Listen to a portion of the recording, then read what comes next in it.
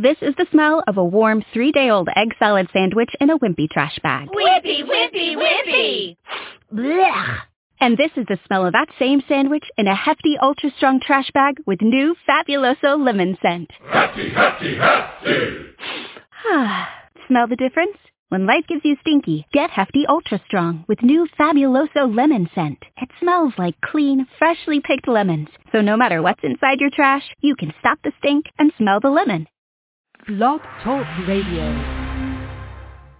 Welcome to this special edition of the Nonprofit Coach with Ted Hart, the Green Nonprofit Show.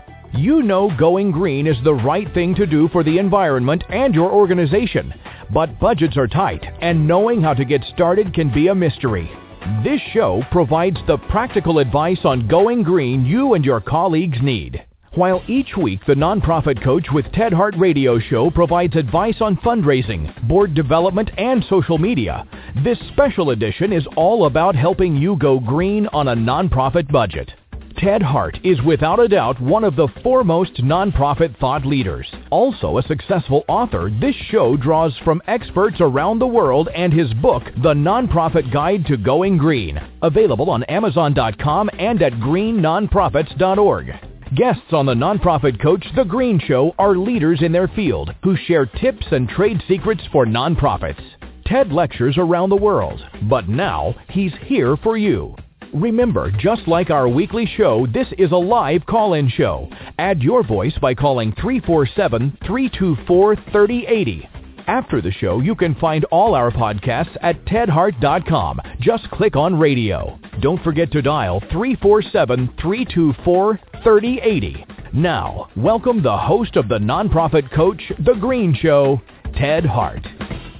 And welcome here to this special edition of the Nonprofit Coach. Today is The Green Show, and I'm coming to you live from the global headquarters of the Charities Aid Foundation of America, an intermediary organization helping corporations, foundations, and individuals give internationally. Here on today's show, as always, we start with page one news.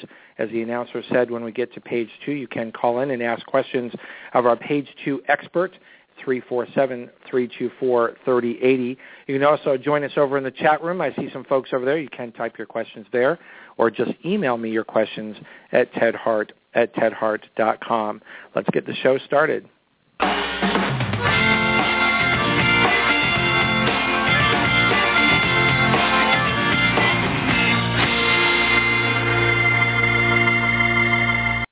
As always, you can follow along with page one news over at tedhart.com. Click on radio links, where you will not only find the links for today's show, but all of the podcast shows for the last 3+ years here on the Nonprofit Coach.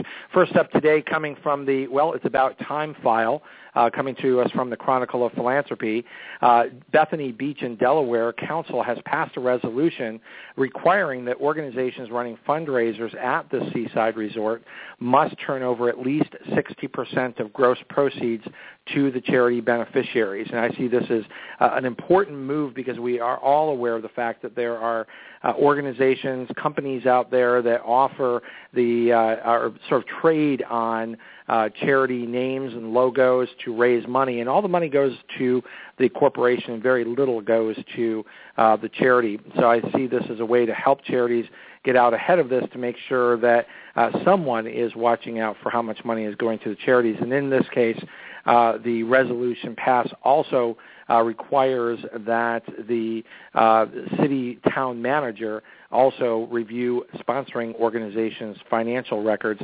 So I think this is good for the public as well to make sure that only good charities are being supported from these kinds of events.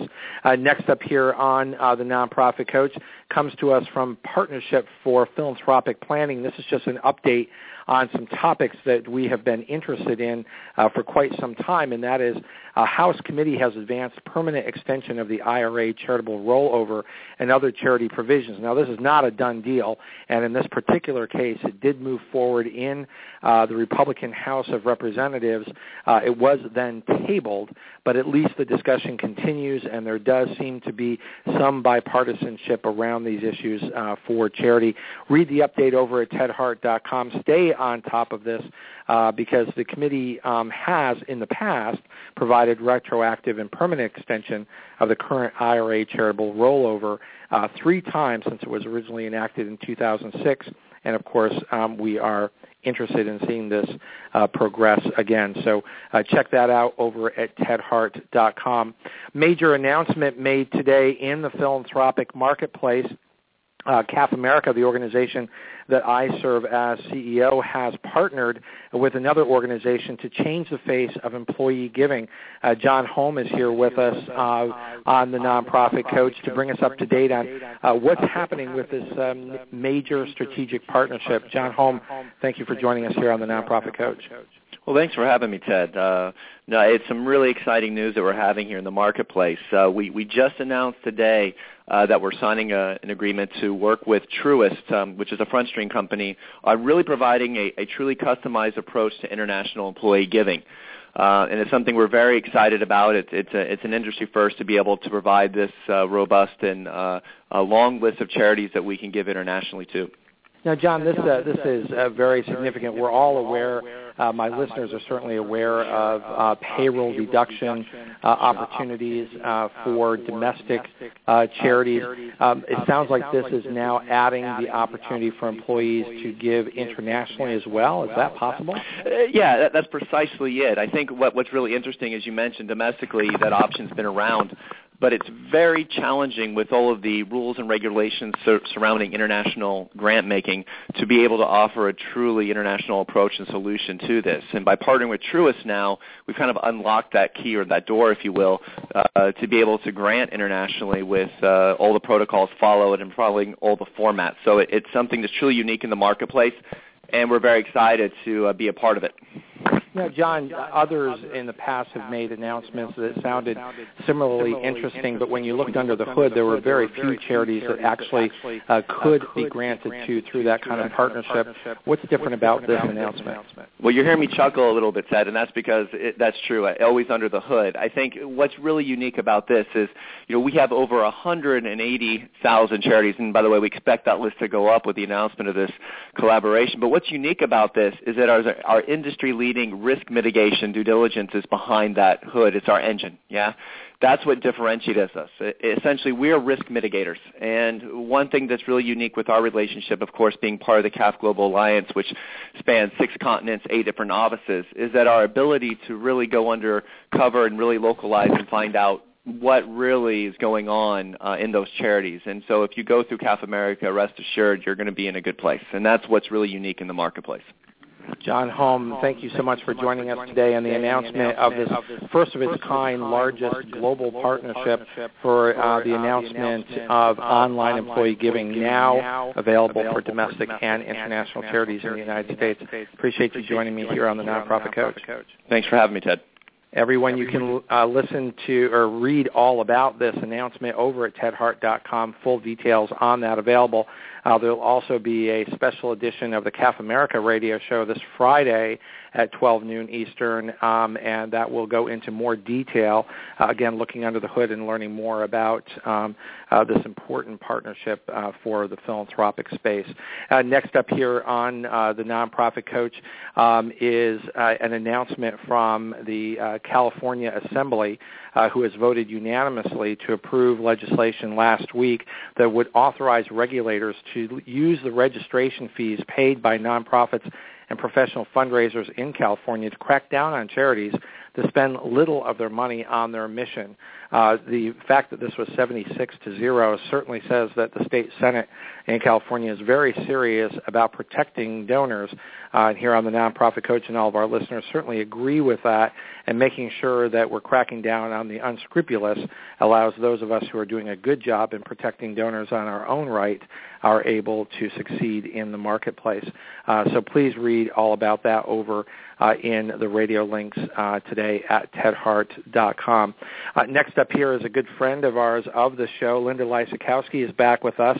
Partnership with Charity Channel Press is an important addition here to the Nonprofit Coach. Linda, thank you for joining us here. Oh, thank you, Ted. I'm glad to be here. Great to have you back. Now, the book series at Charity Channel Press continues to grow. tell us about the growth of this series, and then you're actually, once we get to page 2, you're going to make the announcement of our important guest today. Yes, well, I wanted to tell you a little bit about the In the Trenches books, which are part of Charity Channel Press, and many of your listeners are probably very familiar with Charity Channel because it's the oldest online community of nonprofit professionals in the world, I believe. Started in 1992, and we're really pleased about these In the Trenches book series because they're written for practitioners by practitioners, and so many times, busy nonprofit professionals just need something they can pick up and read quickly. It's not very esoteric, and it just gets right to the point of how you deal with these issues when you are in the trenches. So the book that we're going to be talking about today, Sarah Sutton's book on the green nonprofit, I think is a perfect example of that because it's written very much practical advice in mind, and I love this series of books, and you'll be hearing from many of our authors throughout this year that are going to talk about various books. But I particularly like this one because I think it's so practical. And talking about going green, I know this is a big issue of yours, Ted, that you've been on this bandwagon for many, many years. And sometimes nonprofits don't realize how important it is that they go green for several reasons. First of all, I think it puts a little bit more green back into their own bank account.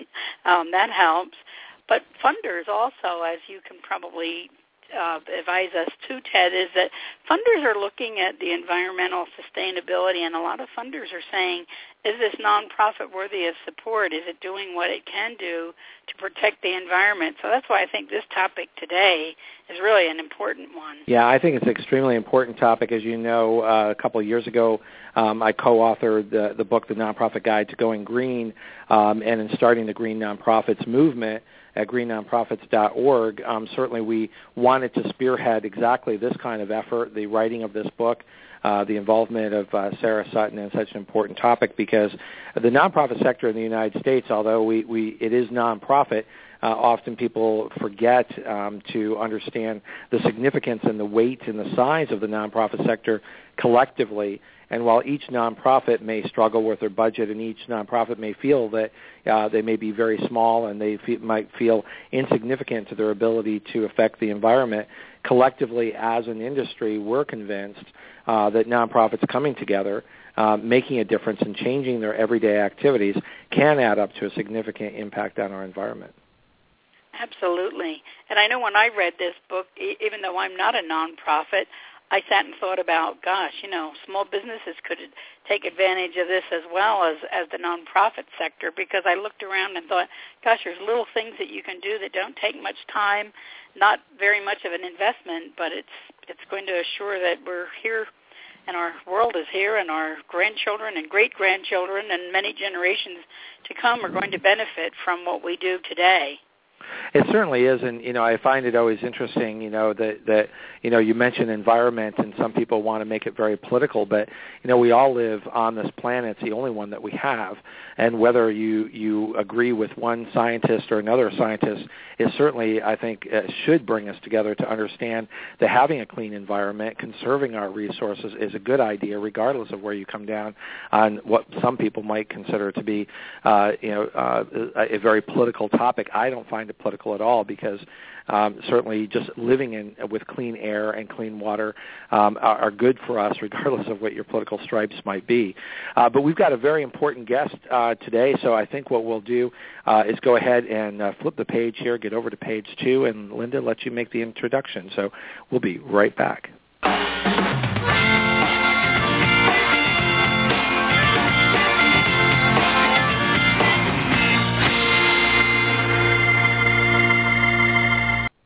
We are over here on page 2. We're back with Linda Lysakowski, who's got the big announcement today about who our guest is here on the Nonprofit Coach, The Green Show. Yes, thanks so much, Ted. And I'm really excited to announce Sarah.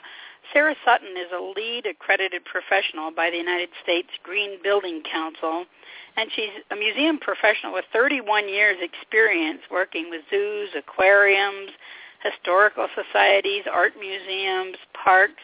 Her business is called Sustainable Museums, but she does work with many other types of organizations as well, and she works all over the country helping a variety of organizations improve their environmental sustainability, while at the same time, as we said, helping the bottom line, creating public connections, and planning for a changing future. Sarah was a founding member and co-chair of the American Alliance of Museums Professional Interest Committee called Pick Green, and she was an instigator for the Alliance's Summit on Standards of Environmental Sustainability in Museums in 2013. She speaks frequently at webinars and conferences on environmental sustainability and institutional change. Now, many people in your audience may know her as Sarah Brophy, so I want to make sure that we all understand who we're talking about here. Sarah Brophy is the same, one and the same as Sarah Sutton, and many know her for her decades of work researching and writing grant proposals, which is how she came to be such an avid supporter of this environmental sustainability section.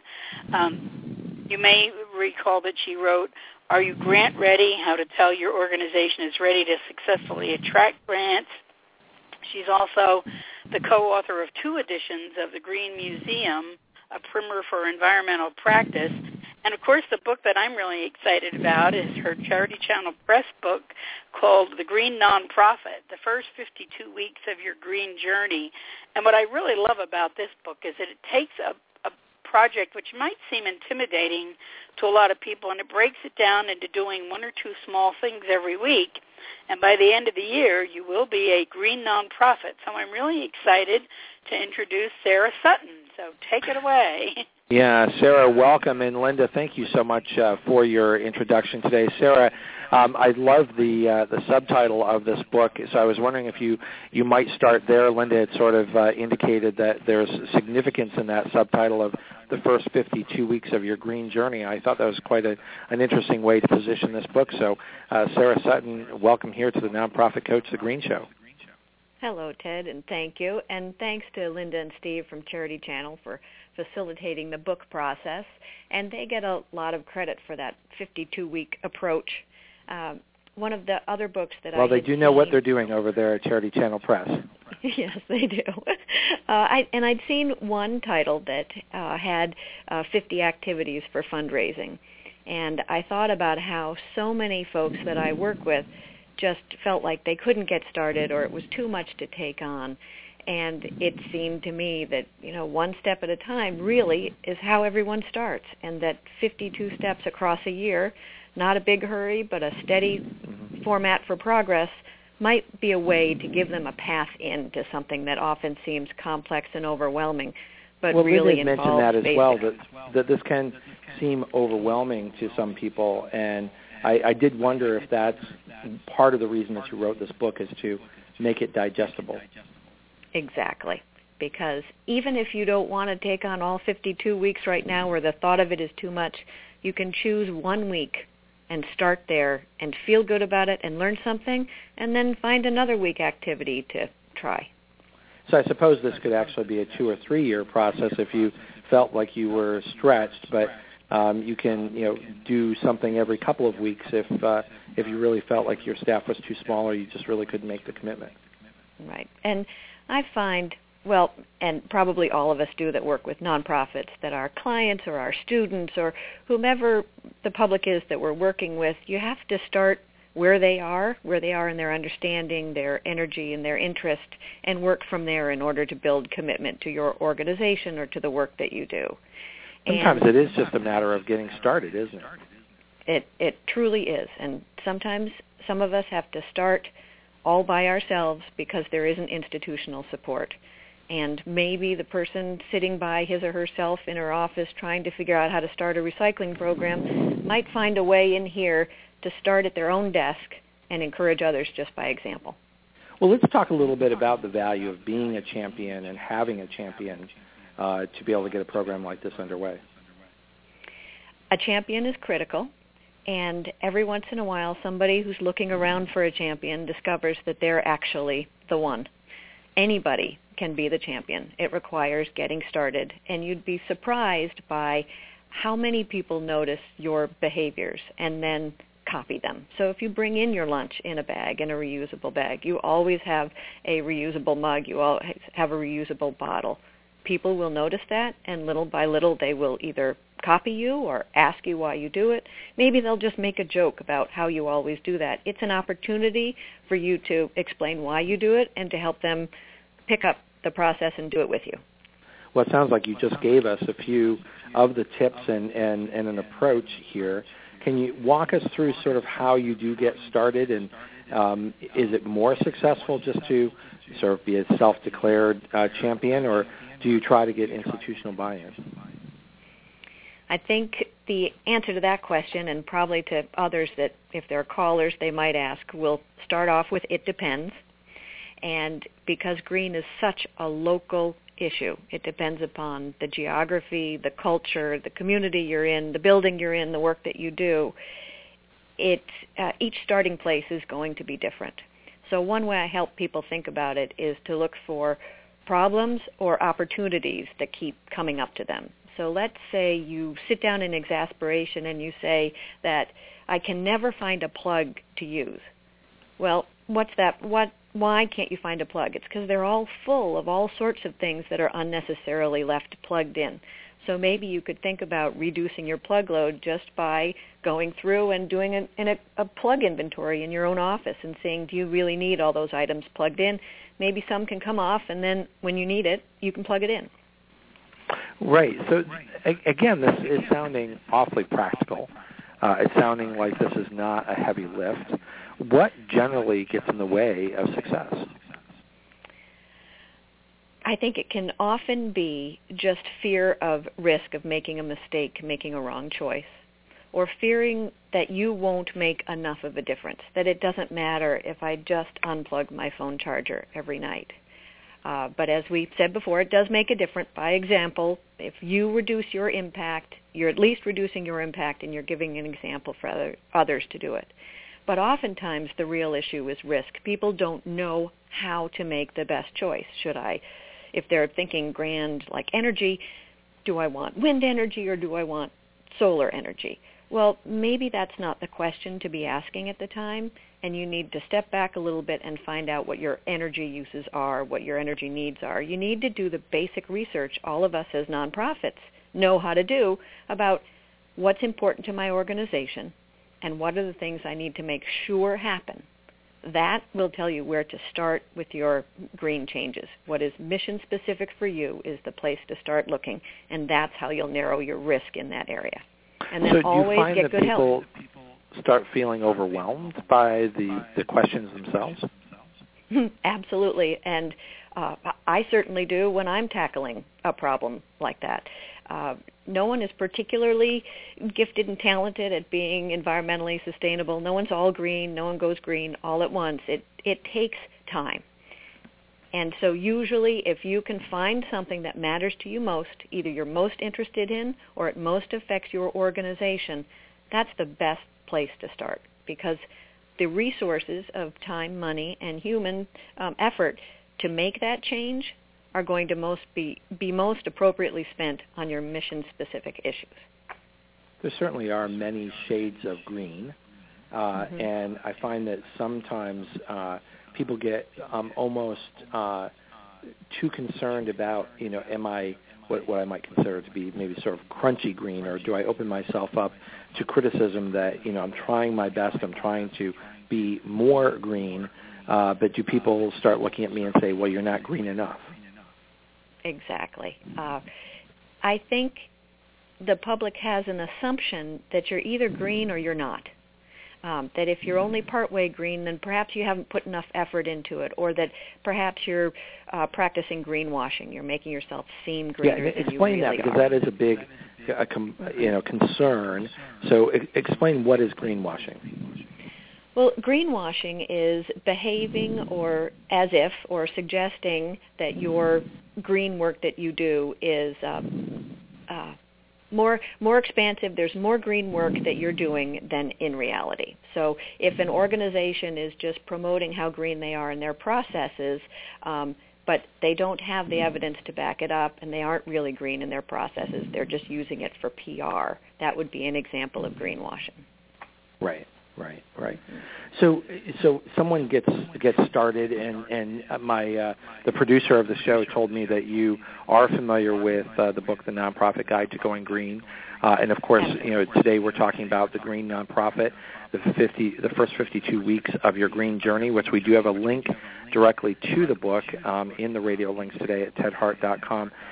They're different and they're the same. I'm wondering what you think about the approaches of the two works and why you chose your approach. I think we need both, and yours was already out there rocking and rolling, and I really liked your checklist at the back, your checklist approach to becoming certified as a green nonprofit, and I think that's a really valuable tool. And for someone who might be thinking, well, this is a hard, complex topic, I want to sneak up on it, perhaps a 52-week pathway might be a good way to get them started. Mm-hmm. The depth of material that you have in your book and the great resources that you've got there are very important for people to understand why they're making change or for advising their board members in decision making. And I think the two works support each other in that way.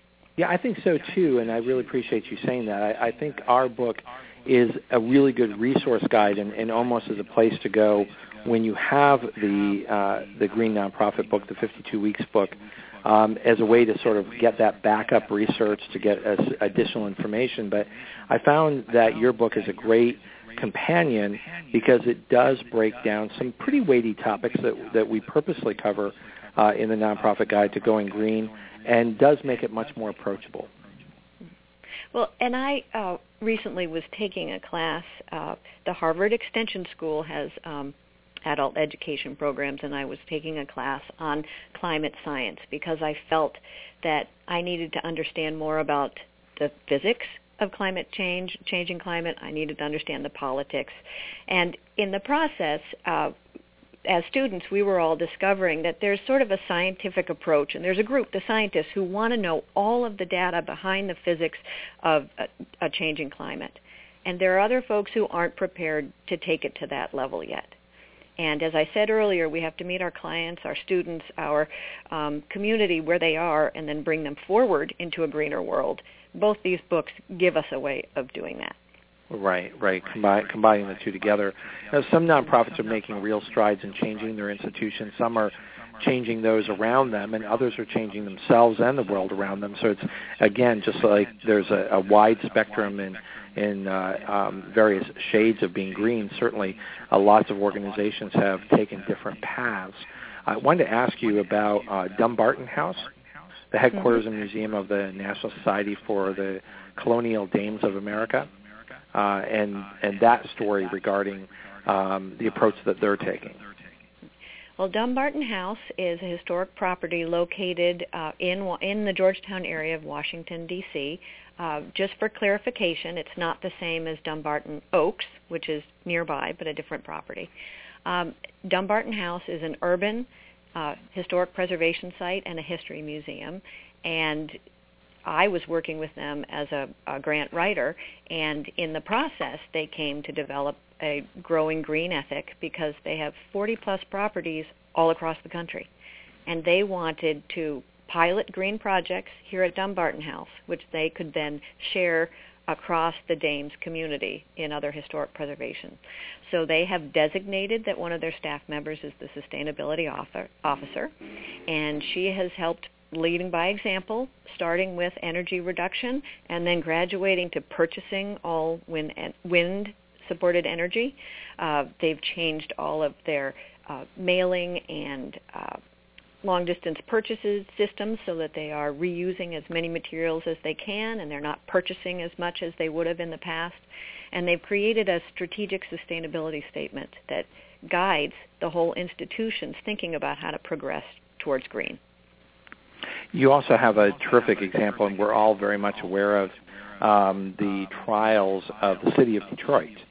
But there's good news to be had at the Detroit Zoo. Absolutely. They began their greening work a good long time ago, and as an example of the folks who wanted to make sure they got the story right before they were sharing it with the world, they started all of their in-house work with a green team and then progressed to hiring a full-time sustainability officer and working throughout the zoo to identify the high-impact areas to be more environmentally sustainable and the ways in which they can educate the public and spread the word. One of the most exciting examples is the decision to not sell bottled water on site, single-use bottled water on site. And of course, that's done at so many zoos. What has that one change meant to the Detroit Zoo? Well, it meant that they were able to cut the use of single-use bottles by more than a third.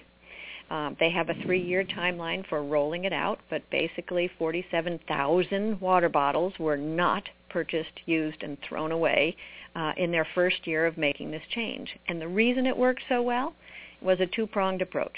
They educated the staff and the public about the change they were making, and they provided a change in infrastructure because, as you can imagine, in Detroit in the summertime, if you have a high visitation day and everybody's hot and thirsty with no access to a beverage, that's actually a health and safety issue.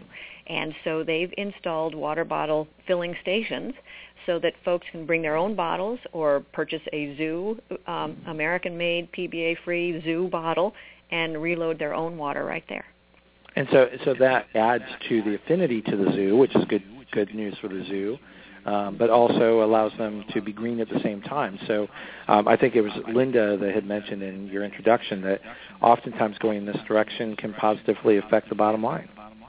Absolutely. They have not had a single peep of somebody who was upset, and the PR has been excellent. The public really supports such a change at their zoo, and they've expanded their definition of the zoo as a conservation organization. They always knew they were an animal safety and protection place, that they did conservation work throughout the world, but now they can see the Detroit Zoo is doing conservation work right there at home where their visitors live, making a big change in the southeast Michigan region. And I can't imagine what a positive impact that has on our young people who see and learn about conservation and see it in practice.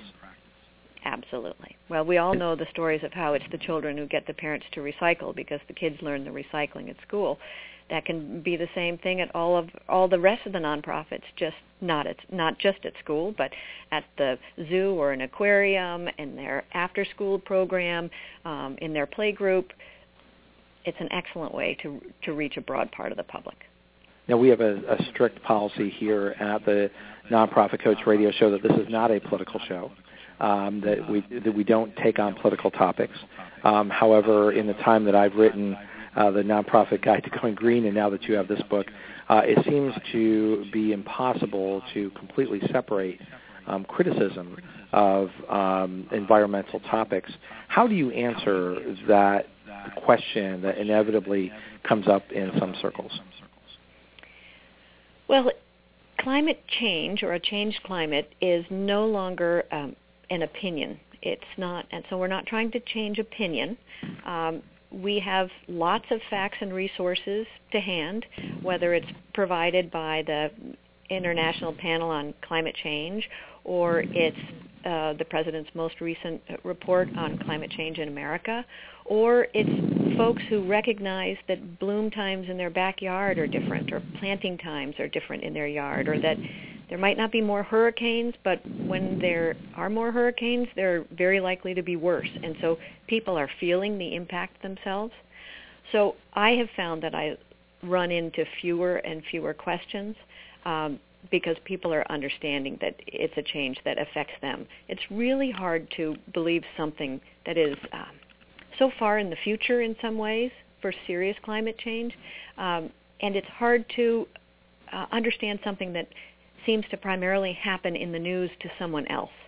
But when people start to see climate change or change in resource availability in their own lives, that's when they start to understand it. So whenever I'm working with someone, talking with someone, we talk about what's their local experience and what changes have they seen, and then I connect that to change in the world. Well, I think that's a good way to answer. Talk to us a little bit about the National Trust for Historic Preservation.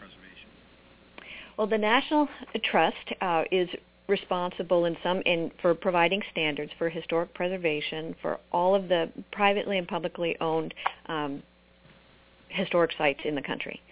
And they early on saw that the U.S. Green Building Council's LEED program, Leadership in Energy and Environmental Design, that LEED program standards for how green a building is put an awful lot of energy into new construction and didn't give a whole lot of credit to an existing building and what you could call embodied energy, the energy that went into building that building. And it seemed to encourage new building over saving old buildings. And so the Trust has been working with U.S. Green Building Council in order to create better opportunities for folks who have an existing building to achieve LEED certification. And talk to us about LEED certification, because that's a big topic, and I think it can hold people back because it just seems expensive and out of reach. Exactly. Well, the first answer is that LEED is an important and powerful market-driving tool, which is what it was designed to do, is to create a market for more sustainable building, primarily in new construction. And the success of the program has spawned a number of other certification programs, sometimes in response because LEED is complex and the paperwork and the engineering and certification work can have a significant bill attached to it. So some other systems were developed sort of either in parallel or in contrast. And I took the training. I'm an accredited professional for working with the LEED system for existing buildings. And I see tremendous value in a checklist with practical instruction on how a person can make change, but then depth of information that helps you understand why that change is important. And the LEED guidebooks provide that. No one is requiring us necessarily to be a LEED building unless that's something that your particular community has enacted as a law, your state has enacted as a standard. And there are different levels. There are, definitely. And I think that's, like you said, with the colors of shades of green, the 4 different levels ask only that you meet the basic standards and then, or if you'd like to go all the way up to platinum to the highest level, to be an extraordinarily efficient building. But and you that get can to be choose. Quite expensive. Well, that's a yes and no answer. It depends upon the building you're in. Retrofits can be expensive for an historic property, which is why in the changes that are being made with the new additions, you now get more allowances so that you could be a platinum existing building, and there are many of those. But if you do your design work at the beginning of a new project, it doesn't have to cost more to be extremely efficient. And of course, if you went ahead and calculated the life cycle costs of running your building, what it would cost high efficient and not efficient at all, often that math works out extremely well in your favor. But what it requires is commitment at the beginning to doing a good job. Right. And so what advice do you have for nonprofits who are in an existing building or renting? Well, if you're renting, the best thing to do is to figure out what changes you can make in the space that you are operating in your, they call it occupant behavior. If we change the way we do things, how many things we plug in, how often the lights are turned on, how high or low the temperature is. There are occupant changes you can make as an institution, as an organization. But you can also speak with your landowner and help them understand what changes for the whole property might mean for them in their return. And the best way to do that is to find another organization, a colleague who's done the same thing, ask questions, and try and share information among the 3 of you. And I forgot the first part of the question. Well, I think you answered that in that sharing information becomes an important part of success as well. That, just having the book or trying to go it alone is not necessarily the answer either. Right. Well, we can't know it all. It's just impossible. environmental sustainability, by definition, is an ecosystem concept. So it's a web of related activities and materials, and any choice or decision you make will have an effect in multiple areas. It's not very linear. And that's part of the risk issue. We can't anticipate all of those. And so one way to reduce the risk for unanticipated consequences is to talk with other folks who either know more about the subject you're interested in or have gone through the process before you. And believe me, they will shortcut this for you so quickly, it'll make a huge difference. And it will encourage you that others have done it and you can do it too. It builds your network. Speaking of learning and sharing, we're going to take a quick break. When we come back, I'd like you to talk to us about the Center for Sustainable Landscapes and what significance that has to this movement. We'll be right back with Sarah Sutton.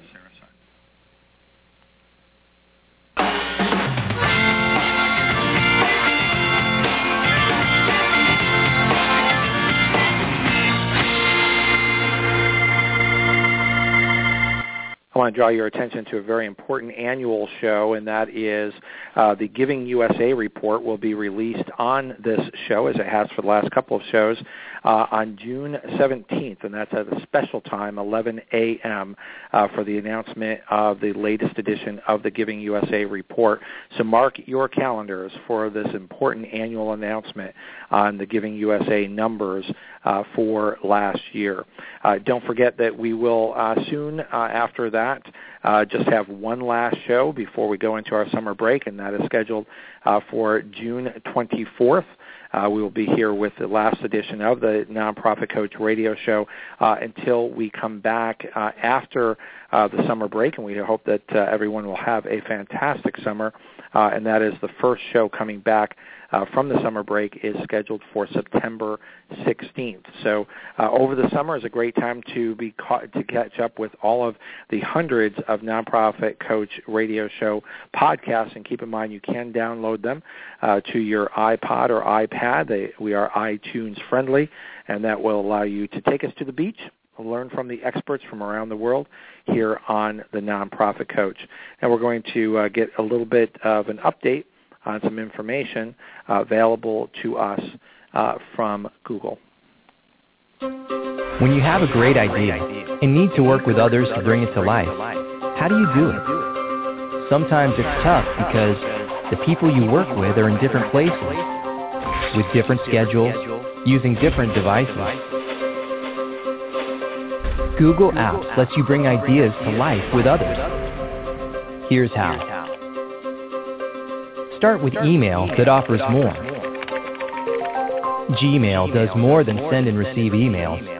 It connects people and lets you chat instantly while viewing a snapshot of your team's relevant activities and access to everything they shared with you. With Google Docs, there's only one version for everyone to work on. Share easily with the right people without email attachments or compatibility hassles. And work together on the same doc at the same time in a way that simply makes sense. Edit and interact easily with integrated social commenting.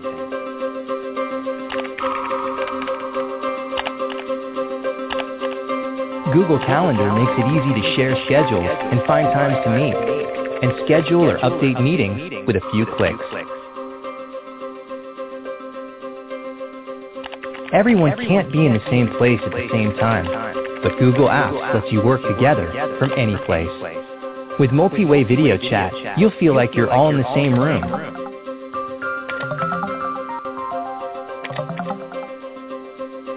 While screen sharing and integration with Google Docs lets you work with more people from anywhere, on any device, even on your mobile phone or tablet. Work with any team at any time, from any place, on any device. Google Apps. Work in the future, today. To learn more, go to google.com/apps.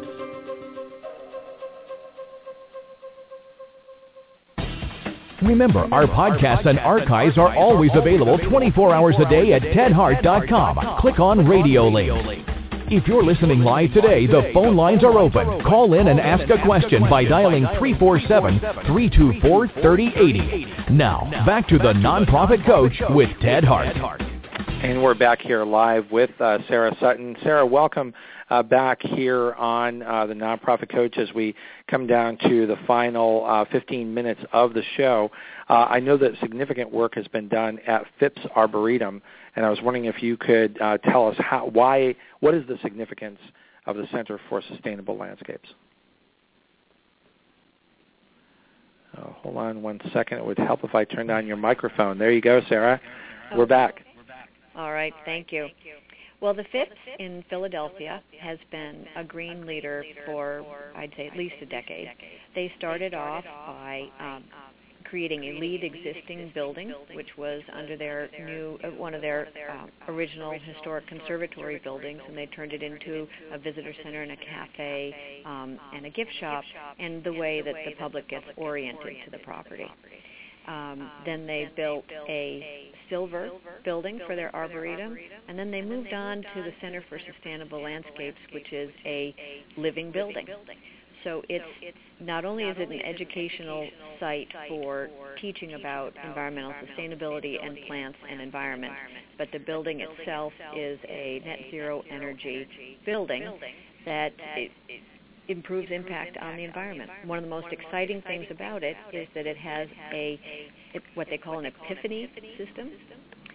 Richard Piacentini, who is the visionary leader of the organization, heard a report about someone using satellite dishes to distill wastewater to produce a drinkable item. And in their case, what they've done at the Phipps is use that system in order to test the process of distilling water in order to turn it into pharmaceutical-grade distilled water that they can use in order to support the plants in their collection that require that high standard of water.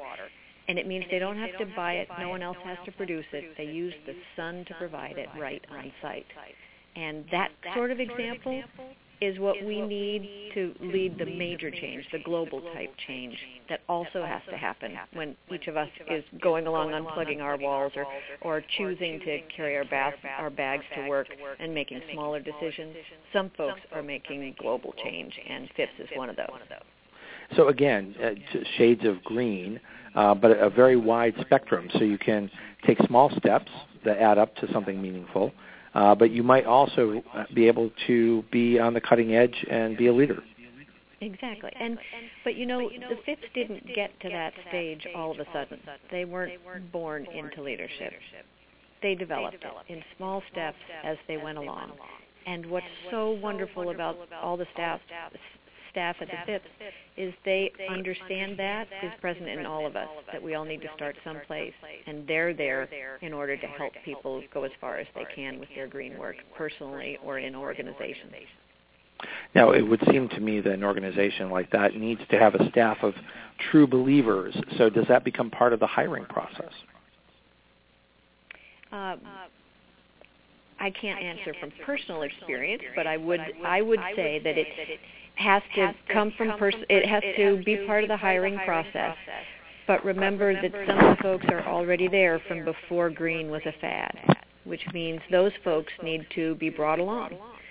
And in their particular case, that has happened because all of the staff who are already green share that and encourage it with others, and the leadership reinforces it. So if they have they buy a share in the CSA, Community Supported Agriculture, and each week they raffle it off to 2 team members who share that provision of vegetables for the week.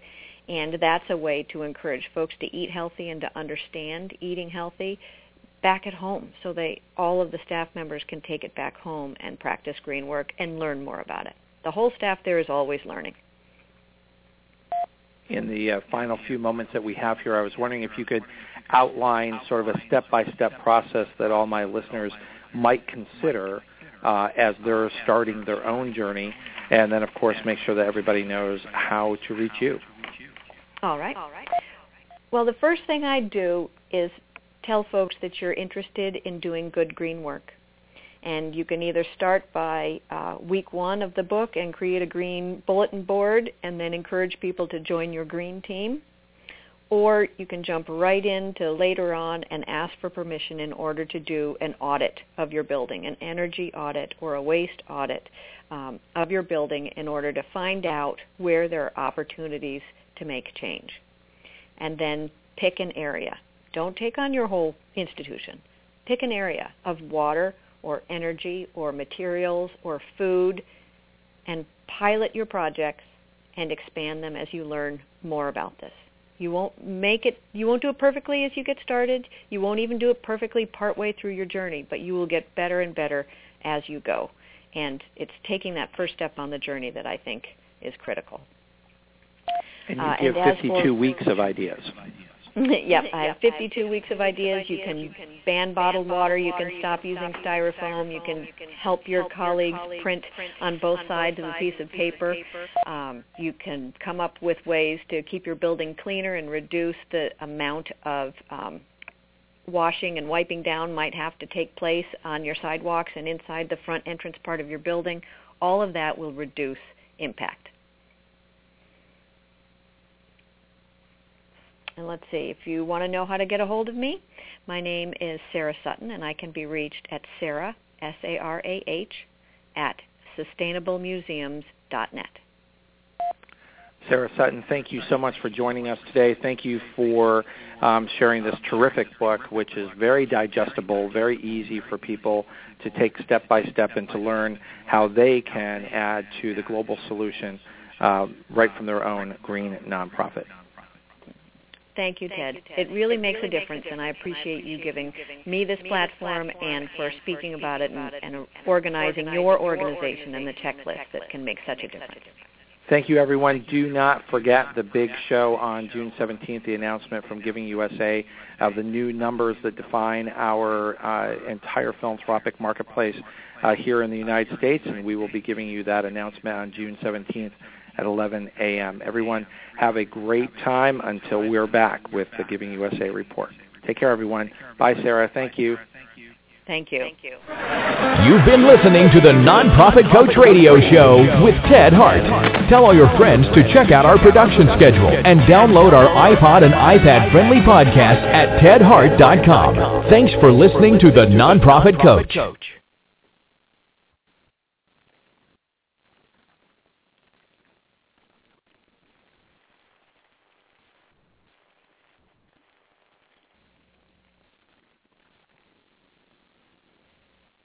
Hey guys, it is Ryan. I'm not sure if you know this about me, but I'm a bit of a fun fanatic when I can. I like to work, but I like fun too. It's a thing. And now the truth is out there. I can tell you about my favorite place to have fun. Chumba Casino. They have hundreds of social casino-style games to choose from with new games released each week. You can play for free anytime, anywhere. And each day brings a new chance to collect daily bonuses. So join me in the fun. Sign up now at ChumbaCasino.com. No purchase necessary. VGW Group. Void where prohibited by law. See terms and conditions. 18+. With Lucky Land Slots, you can get lucky just about anywhere. Dearly beloved, we are gathered here today to... Has anyone seen the bride and groom? Sorry, we're here. We were getting lucky in the limo and we lost track of time. No, Lucky Land Casino. With cash prizes that add up quicker than a guest registry. In that case, I pronounce you lucky. Play for free at LuckyLandSlots.com. Daily bonuses are waiting. No purchase necessary. Void where prohibited by law. 18+. Terms and conditions apply. See website for details.